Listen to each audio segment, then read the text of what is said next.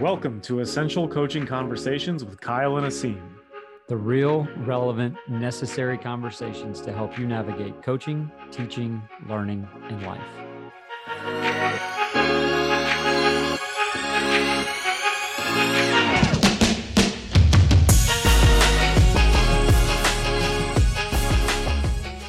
Episode 15, we're back, Kyle. How do you feel about being at episode 15? This is kind of a milestone, right?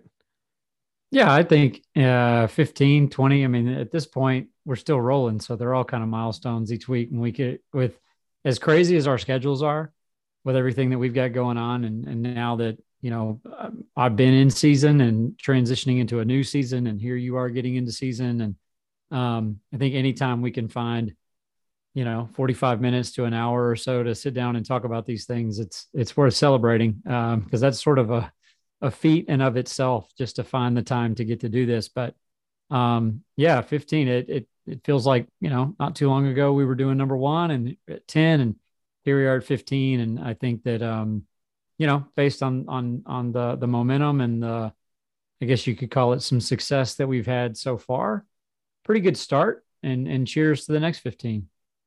Cheers indeed to the next 15. I mean, what are we at? Like 26 countries, 30 some odd states. I mean, it's just like really cool that there's a platform that can reach people where they want to be reached and at their convenience.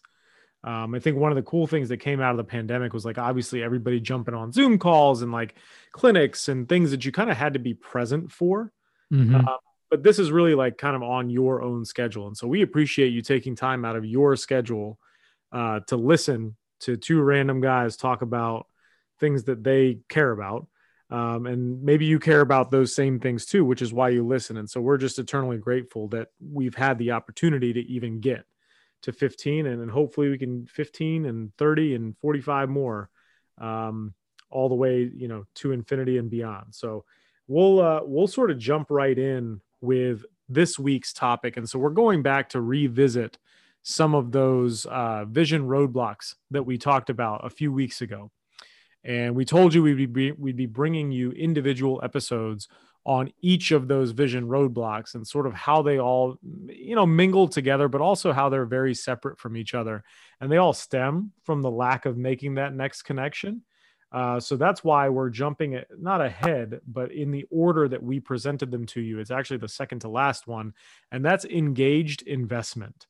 And so, as you can see from the title, vision roadblock number 2 is engaged investment. And so sort of going into like what that actually means, what it can look like, and how we can get the stakeholders and allies in our programs and in our communities to be invested and to be engaged in what we have going on, and to really get everybody on the same page. And so that'll then lead us into alignment of the vision as well.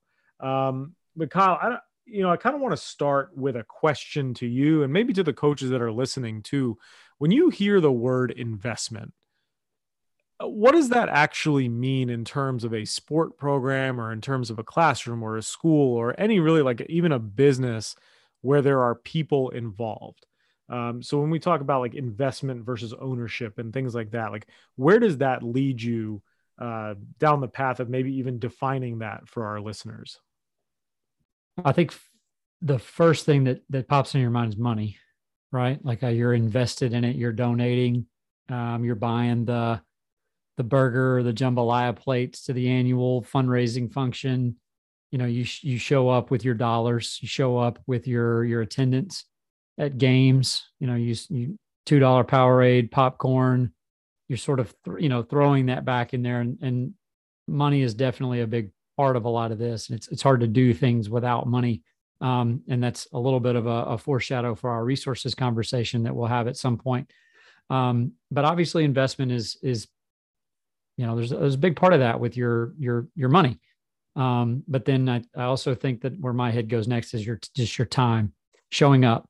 We're going to have a work day at the gym before the season starts. Parents and siblings and, teachers around campus are showing up, and we're, sort of scrubbing the bleachers and doing a once over on the washing machine and the dryer and painting the locker room and putting up new signs and, kind of sprucing up the lockers themselves or new name tags, or we're inventorying our our equipment, airing up the balls, all that kind of stuff, which where my mind goes is as a small 1A private high school head coach, where a lot of times you're having to do all those things by yourself.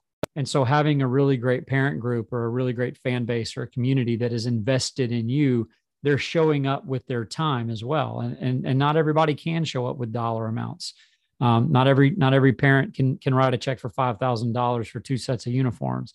But a lot of them can find time to show up to, clean the campus, clean the gym, do all those kinds of things. And a lot of times those are more valuable because, if we're having a fundraiser, and I see this more and more, and I'm not going to say I'm not guilty at this some too, but, when Kendall has fundraising stuff, a lot of parents out there would just rather write the check instead of doing the fundraiser. So how much money would we raise if I sold all these items or these cards or whatever? Well, each kid would make $250. Okay, well, I'm just going to write you a $250 check and just be done with it because I don't want to be hassled with, having to actually go door to door or sell these things. But there's more value, I think, in that time investment because now we're getting some of those connections. Now we're creating that FaceTime. And when you show up to the gym with your time and your presence, we're getting to have a conversation. We're getting to talk about, how far your sons come from their freshman year to their senior year. And we're reminiscing about stories that, from the game that happened 3 years ago, or, that team dinner that we had at your house, last summer, or we're planning the next team dinner at your house. We're planning the next bus trip or the, hey, when we made the playoffs and we took them to this restaurant, that was a really great time. Let's go ahead and start thinking about what we're going to do to celebrate our kids this year. You don't get that if it's just a check dropped off in your box at school. So yeah, the money is important, and we gladly will take those things because we need them. But I think when people show up time and time again with their time, with their presence, physically being in the room, helping you with things, and then just being there to support at home, on the road, all of that stuff. And then we can expand it. My mind kind of initially goes to our parents in our program, because those are the closest supporters and most intimate supporters we're going to have. But your cheerleaders showing up, on a road game, especially on maybe a holiday that we're not normally there. If you've got a pet band that shows up for your games, dance line on Friday nights at football games. You just think about all the stakeholders that there are. Your AD traveling to a game, 2 hours away to be there to support you, and maybe not just from I have to cut CYAing because I have to be an administrator, but you've got an AD that truly supports your kids and is invested in that. And, today we sent our soccer team off to their conference championship. And one of the really cool things that we do at where I'm at is anytime a team is sent off to a championship or a postseason event, everybody from all the departments comes and, we hang out, take a picture, talk to them a little bit, and we see them off on the bus. And it was really amazing to see softball, basketball, compliance, football. I mean, the AD, like everybody is there to see these ladies, head off to their conference championship. And that is a really, really cool moment. And I think a very nice snapshot into investment, not just into one program, but our athletic department as a whole. Yeah, and I think you summed it up beautifully, right? And I think that the one thing that comes to my mind when you're saying all of that is the word equity. And not just equity in the experience, but equity in the investment that you've made into a particular department or a particular team. Like, you feel like you're a part of it. And I think a lot of times we depend on sort of making the players feel like they're a part of it, which obviously they are. We wouldn't do this without the players, right? That's impossible. But I think there's so many more people that make the experience what it is. And if those people don't feel like they have an equitable piece of the pie, it doesn't mean they have decision-making equity. Like, I think that's a big sort of point to make early in this podcast, is that it doesn't mean that your parents have to have decision-making equity. They just have to have a stake in what's going on beyond just being the parent of a kid that is on the team. And so I remember to what you were talking about, like that day of having all the people, the parents come, or, community members come and help out and all of that, like having parent retreats where we treated them like a player for a day and they got to experience what their players experience. Obviously, like we didn't throw them out there on the practice court without a physical and all of that stuff. We didn't do any of that. But it was, hey, come and watch practice and see exactly what we're doing in practice. Come meet with our leadership coach and see exactly what they're going to be hearing in their leadership and character development sessions. Come sit in a film session and understand how we break down film, what 100-point games are. Start speaking the language, and then setting standards as the parents, as that stakeholder, to say like, hey, yes, I do have equity in this program. I am going to have an experience just like my child is. And how can I best support my child, but also feel like my time, as you talked about, is valued here. And it was amazing to see like how many parents were so willing to come and do that. And it didn't really matter sort of like where we were or whether the team was good or not. It was like, we want to be a part of this. And you sort of make it their idea. And all of a sudden that equity stake goes up. Even if it's less than 1% of the actual program, they feel like they own half of it and that their experience is going to be worthwhile. And I remember receiving some comments, after our retreats and like mid-season when things may not have been going well, or we were like 10-1 at one point in mid-season. And like parents were like, man, that retreat really like sticks with me about how hard this is to get these girls to play this way. And, I remember that practice. It was like the second practice of the year. And you guys were already like looking really, really good. And I was like, man, the second practice of the year, we were awful. Right. But that parent group or those people were so in tune with what we were trying to do. They didn't need to coach from the stands anymore because they knew we had it. And so when we think about then that being a roadblock, imagine the other side of that. And I think I might be giving some of the listeners a little bit maybe of like PTSD of dealing with the other side of that, where there isn't that engaged investment and people don't feel like they have that equity. And Kyle, you and I have both had to deal with this in the various spots we've been in, where those stakeholders didn't feel like they had a voice, so they had to make their voice known. And they had more equity and they had more of that engaged investment with particular constituencies on those campuses than they did in our team. And maybe how differently that could have gone for us. But I mean, I think if you know the two of us, we both have gone through being let go from a job.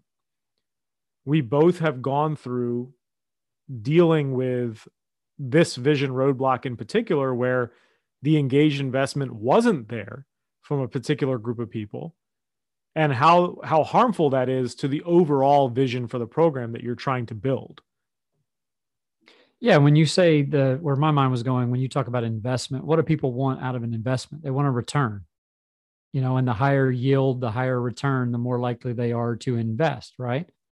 And I think, when you get people who are engaged investors, meaning that they're not just going to show up that one time or do the bare minimum, they're going to kind of add a little bit more. They're willing to double down on their money or their time or their efforts.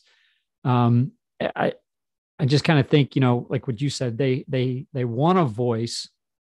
They are going to have their voice regardless, right? So we either create a space for that voice to be heard, or they're going to carve one out for themselves. And when they do that, that's when it's on a message board. That's when it's on Facebook. That's when it's in the stands. That's when it's in the car ride home. That's when it's behind our backs, because it's not like they're not going to have their voice or say what they need to say. And I think a lot of coaches are afraid of opening up the space for that voice to happen. But what we've got to get over and understand is that it's going to happen regardless. And if we would welcome it in and create some more of that, not only would we find ourselves, probably being pleasantly surprised with some of the things that we hear. But I think we would also find that our engaged investors are willing to fight for us more. They're willing to fight for the team more. That questionable decision, taking my kid out in a close game, all of the things that, the darts that are typically being thrown at you, those are less, not going to say that they don't happen, right? There's no such thing as getting rid of all of this, but we're probably a lot less likely to hear those things from people who are more engaged and invested in what we do. And a lot of this is through the lens of parents. But again, this is not just parents. And I think about, being in Division I athletics, I was blown away by what it takes to produce a football game, to produce a home basketball game, soccer match, a volleyball match, whatever, run a track meet. It takes so many people who are all required in doing their job and doing it well in order to put on a really great production. And you're more likely to get a great job out of everybody if those are engaged investors, if their engagement and motivation tied to performance. Well, the SID has to perform. The video producer has to perform. The shot clock operator has to perform. Your stat crew has to perform. Your marketing people have to perform. Your ticket people have to perform. Your food people have to perform.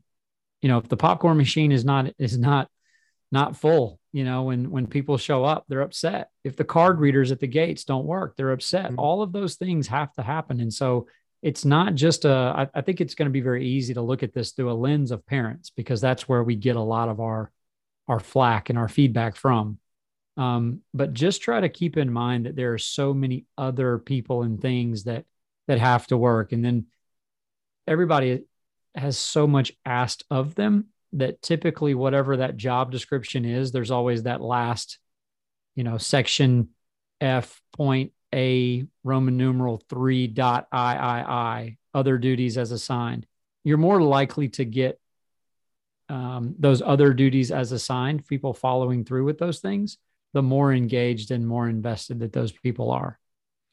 And I think about that in terms of even like an athletic department as a whole, right? I think coaches and the athletes tend to get sort of the glory, or, we had a solar panel installer come to the house, like, I don't know, a few months ago. And I was like, yeah, I coach college basketball for a living. He's like, that's the coolest job ever. And I'm like, man, I actually think your job is super cool.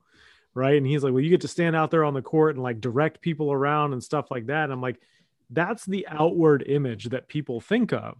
But in reality, it's exactly what you just said. Like, everybody has a role to play. And I think, Kyle, you and I talk about this a lot, even in one of our cohort group chats, about just what it means to go and like speak when somebody passes you in the hallway, or when you are like out and about and you just see somebody wearing the same stuff as you. Like, being able to make that next connection leads to that engaged investment, because people are going to remember how you made them feel. People are going to remember, hey, that coach, he was kind of a jerk, and I don't think I want to go support that program, as opposed to, man, that coach is out everywhere. I see that coach out all the time. Like, he's always talking to people. He's always, giving a fist bump here and there. Like, it's super cool. Like, he was riding around in a golf cart and gave me a t-shirt. I'm going to remember that forever. I may not go to the game because I just don't have the wherewithal to do that on a Friday night, but I'm going to remember that happened.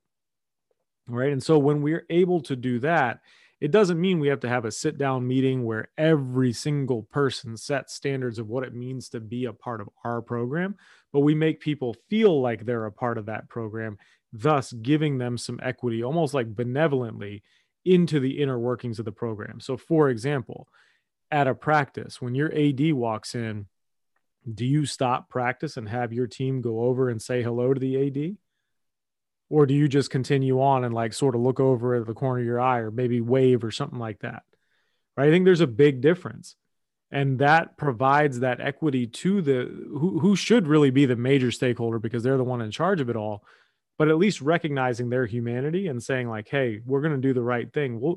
We can stop whatever drill we're doing so everybody can go over there and just say hello and thank you for the opportunity to play in such a nice facility or whatever it is, right? Because that person is trying to make sure everybody has what they need. And very rarely does anybody check on the boss. And I think that's another big piece of this, is like, yeah, you are going to see less of those issues pop up when people have that equity. And all of a sudden, people do check on the boss. They do check on you when you're in the midst of that losing streak. That parent email is, hey, I'm thinking about you. And I'm speaking from personal experience. Like my team lost 10 straight games in January, my first year as a head coach. It's a miserable January for anybody. January sucks nationwide, but to lose 10 straight games and it be January, that's hard.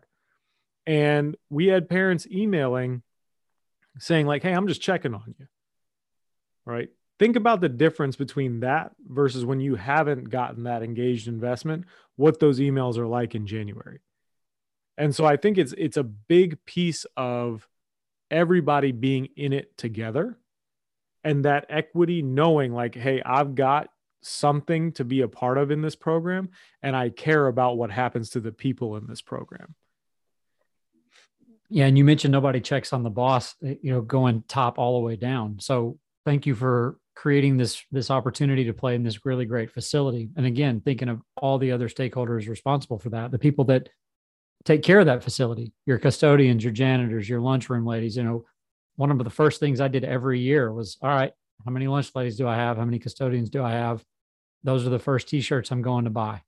And that's who gets, that's who's going to get the first stuff, whoever gets anything, that's who gets it, because you can't survive without that group. And you certainly can't thrive without them. Like they are very much a necessary part of your success.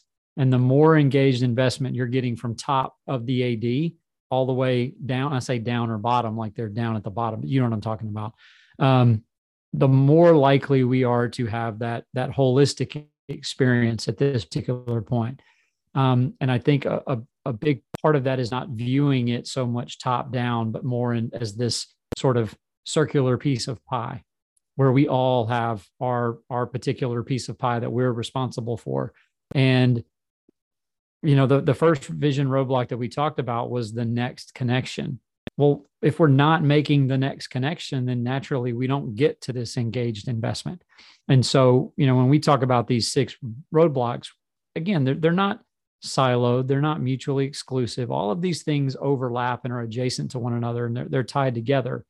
But it's worth talking about, in these particular terms. That we talk about language being important. The words engaged investment. If you were to sort of give a score to the people in and around your program, how, on a scale of 1 to 10, or however you want to do it, how engaged are they in their investment in this program? And the guy that you gave the t-shirt to on the golf cart that might not come to your game, whatever, that's still a connection with that person. And they're more likely to maybe like and retweet something, share a score on Facebook. When somebody hammers you on Facebook, they drop in, or when they're at the grocery store, Walmart or whatever, at the gas station, and they start talking about the season that we're having. And well, I saw that we've lost 2 in a row and there was a really questionable decision on this call or that call. That person's going to be more likely to be like, yo, but that guy's awesome. That coach is great. He took time out of his day to talk to me. I know he's really busy. It's really cool to get 5 minutes of FaceTime with somebody that's got all that going on. So they must really care about, me or my viewpoint on their program or whatever. Players writing cards, notes, to the community or somebody that comes by practice to thank them. All of these things are recruitment pieces. That's what we're talking about. It's human component based. And it's the recruiting hearts and minds relationships, the next connection. That is what is creating this engaged investment. And again, it's not to say that you can't win games and be quote unquote successful without doing all of these things. But the unfinished business and the entropy of the day is eventually going to catch up with you, and it's going to bite you.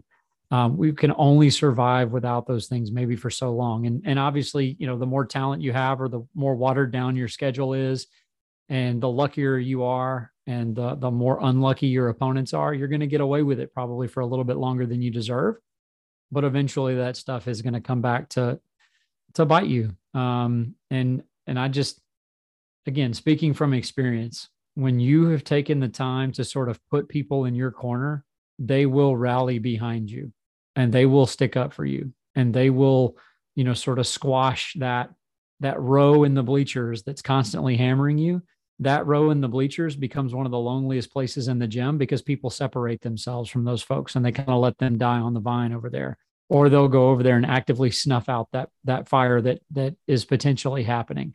And again, it's not 100%. We talk about stacking the deck all the time. The idea is if you had to randomly draw, one card out of a deck of 52 cards, in order to win the day, to win the job, to win the moment, you have to draw an ace. If you've only got 4 aces in your deck, those odds are not in favor of you. We want to stack the deck with as many aces as possible, but we have to understand that there's never going to be such thing as 52 aces in a deck. The best we really can get to is that 51 out of 52 because nothing is certain.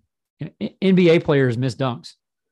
Professional kickers miss extra points. Like the easiest thing that they could do, players dribble the ball off their foot. Like there's nothing certain or guaranteed. There's always going to be somebody that, feels like they've got to say something. The idea is to eliminate as much of that as possible and not just eliminate the bad, but actively grow the good. And if we're adding those aces in our deck and stacking the deck in our favor, again, we might draw the one card that's not in our favor. But if we had to draw 10 times, we're going to like our chances, the further we go down in our season and the more decisions that we have to make and the more connections and touch points that we have to make, the odds are going to be in our favor more often than not.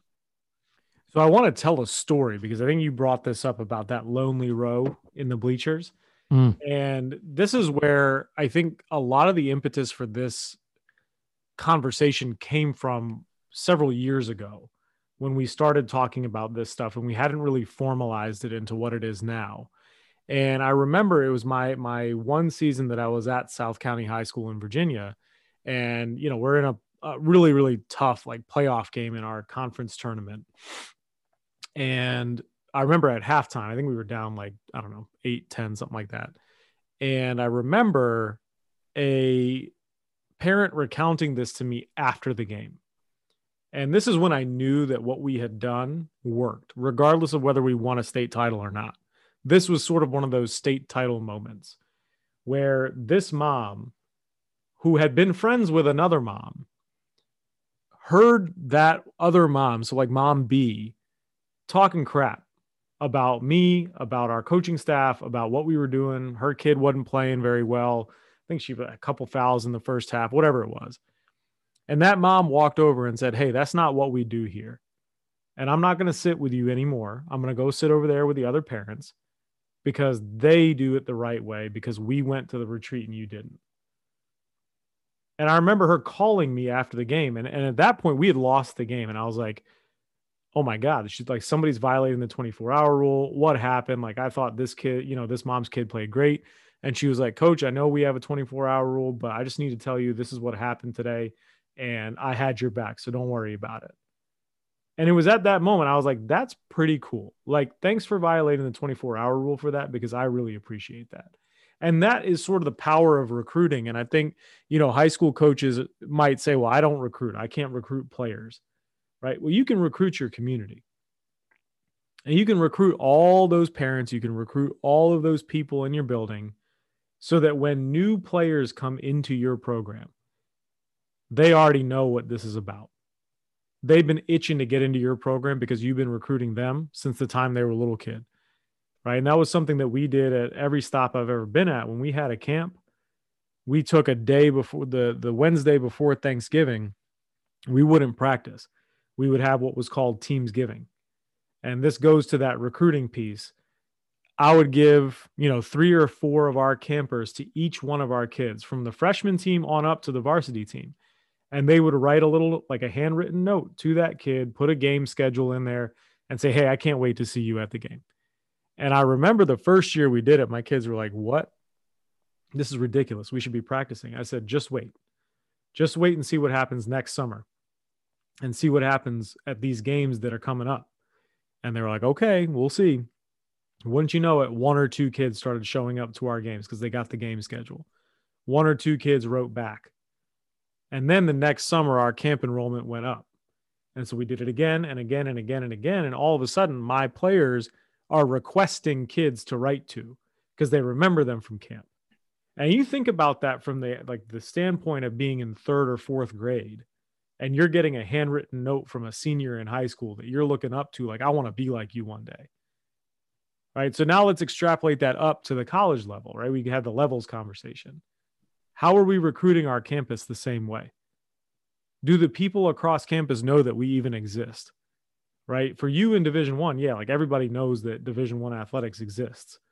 But do we know the players? Do we know the staff from across campus? How we made those connections so that when we're having that really, really important recruit walking around campus, all of a sudden, every single person is saying, "Hey, what's up, Coach Cav?" Right? "Oh, hey, let me get in that picture." And all of a sudden, that recruit feels like they're at home because we've recruited everybody else to have that engaged investment and be recognizable for doing the right thing. And we're starting to change those hearts and minds and putting a feeling to that relationship that creates the feeling of having equity in somebody's experience. And I think that's a really powerful thing that maybe we don't take advantage of enough. I mean, it kind of depends on where you are, but as a high school coach, you can do the same thing. As a college coach, you can do the same thing. Really, what we're talking about is building a community that feels like they have ownership over their experience with your program. And that's a really, really powerful thing. I mean, that's how you stay in places, and that's how you get some of that benefit of the doubt of like, hey, you know what? They are doing a really, really good job. The community understands what they're trying to do because they've gone out and made that community part of their community. Bobby Wilder at Old Dominion, the first football coach in the history of Old Dominion, when we started up the program back in 2009, he was tremendous at this. I mean, absolutely tremendous at walking around campus, building relationships with kids. People wanted a piece of him. I mean, he was busy year round. Everybody wants a piece of you when you're the coach. Everybody wants a piece of you when you're the star player. And if you can give them a little of that bit of that piece of you or a piece of that program, that's the equity they're looking for because they're going to hold on to that forever. And then when it comes time, like, hey, we need a favor from the student body. Hey, we need to do this. We need to do it. People are on board. And your recruits will see that. The kids on your team will see that. All of a sudden, we've recruited the entire campus to the standard that we want to be at. And we've raised everybody's level. I think that's like the transformative power of making that next connection, but also with the intent to give away some of that ownership, to give away some of that engaged investment. Yeah, but the word you just used is experience. And we've talked before about how like connections and recruiting don't just need to be like an event or something we want it to be an experience. It's not just player acquisition, right? We're not just trying to go get the next best player. Yeah. You bring a recruit in, you take them to dinner, you wine and dine them, you go to a photo shoot, you do the, run of the mill kind of stuff. And it's just sort of this car wash. We're checking the box. But if they have an experience that is tangible, palpable, like they can feel it. And like you said, it feels like they're home. That's what you're hoping, is that people feel like they are home. And if you, as the head football coach of a Division I university can walk around campus and you're accessible enough and people are open enough to come up and talk to you and you're willing to talk to them and you make them feel like they're a part of it, they're going to want to be there on Saturday night. They're going to want to think about their plans and how they can get there. They're going to, if you're on the road, they're going to turn the game on. They're going to jump into the live stream, or they're going to follow you on social media and again, like and retweet and all those things. And when this is such a big production, like I've talked about before, it takes all of us in order to make sure that this is happening in concert and that we are aligned in all of these things. And if you're sticking with us 42, 43 minutes, however long we've been into this, the one thing that can't happen in getting these people engaged and invested into what the vision is they have to know what the vision is. Excuse me. They've got to understand what vision that you're about and where you're following. And so that's where your branding and your messaging and things like that, and what you're putting out there to your fans and your community, whether it be through social media or your streams or your schedule posters, or how your players, address people and how they handle themselves in a restaurant, on the road and how they get on and off the bus and how they act in a gym and all the things that, these coach speaky type things that we talk about. This is where that stuff has to actually come to life, because that's a part of who you are. That is your culture. That's how your culture gets to other people. Your climate it's in action at that point. And that's how it's not just you putting that out there for the masses, it's how you draw the masses in to what you're doing. And people feel like they are a part of that. Like why do professional sports teams, or teams around the world have fans that will never be anywhere near or associated with what they're doing? It's because they're drawing you in and you feel like you are a part of that experience. That's why the best brands are the best brands. And your tiny little junior high soccer team might not be Nike or Amazon or Coke or Pepsi or Apple or any of those things, but it doesn't mean that you can't make it the Apple of your community, the Walmart of that community, making the big time where you are.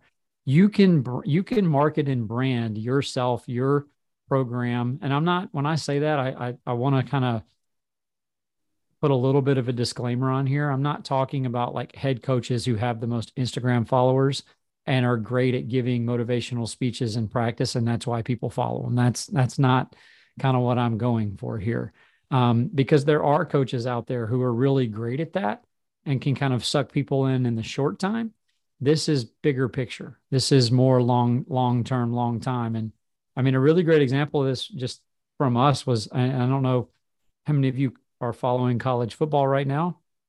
But we went and played at Clemson, and there was the whole Ella Strong movement, and Coach Cumby, one of our players, sisters, I think passed away from a similar situation and wanted to reach out, to the family.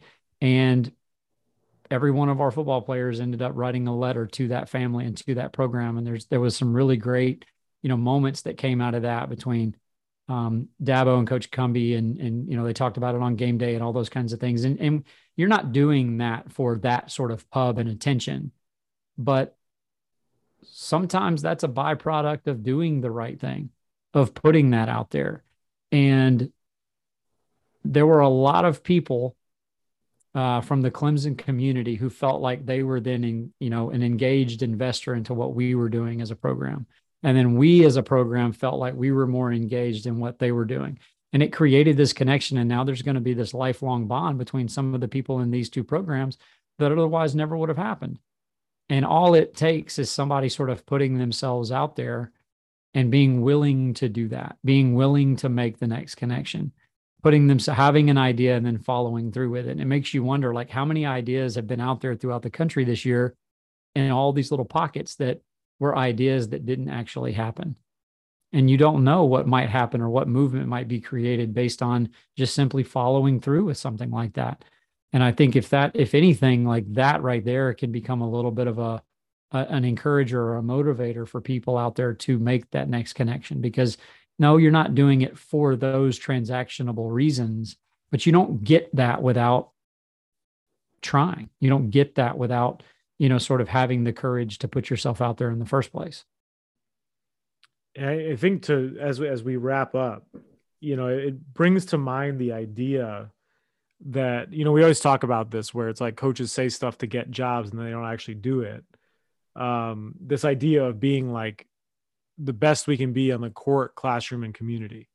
Mm-hmm. And oftentimes the first thing to go is that community piece. Yep. Right. When we're in the season and like, we're not going to do community service unless we're in the off season and stuff like that. I mean, like, listen, one day of practice is not going to kill you. It's not going to kill your team to schedule around serving your community and building that community, because we decide to not do it, that invites in that entropy. And that's where this roadblock comes from.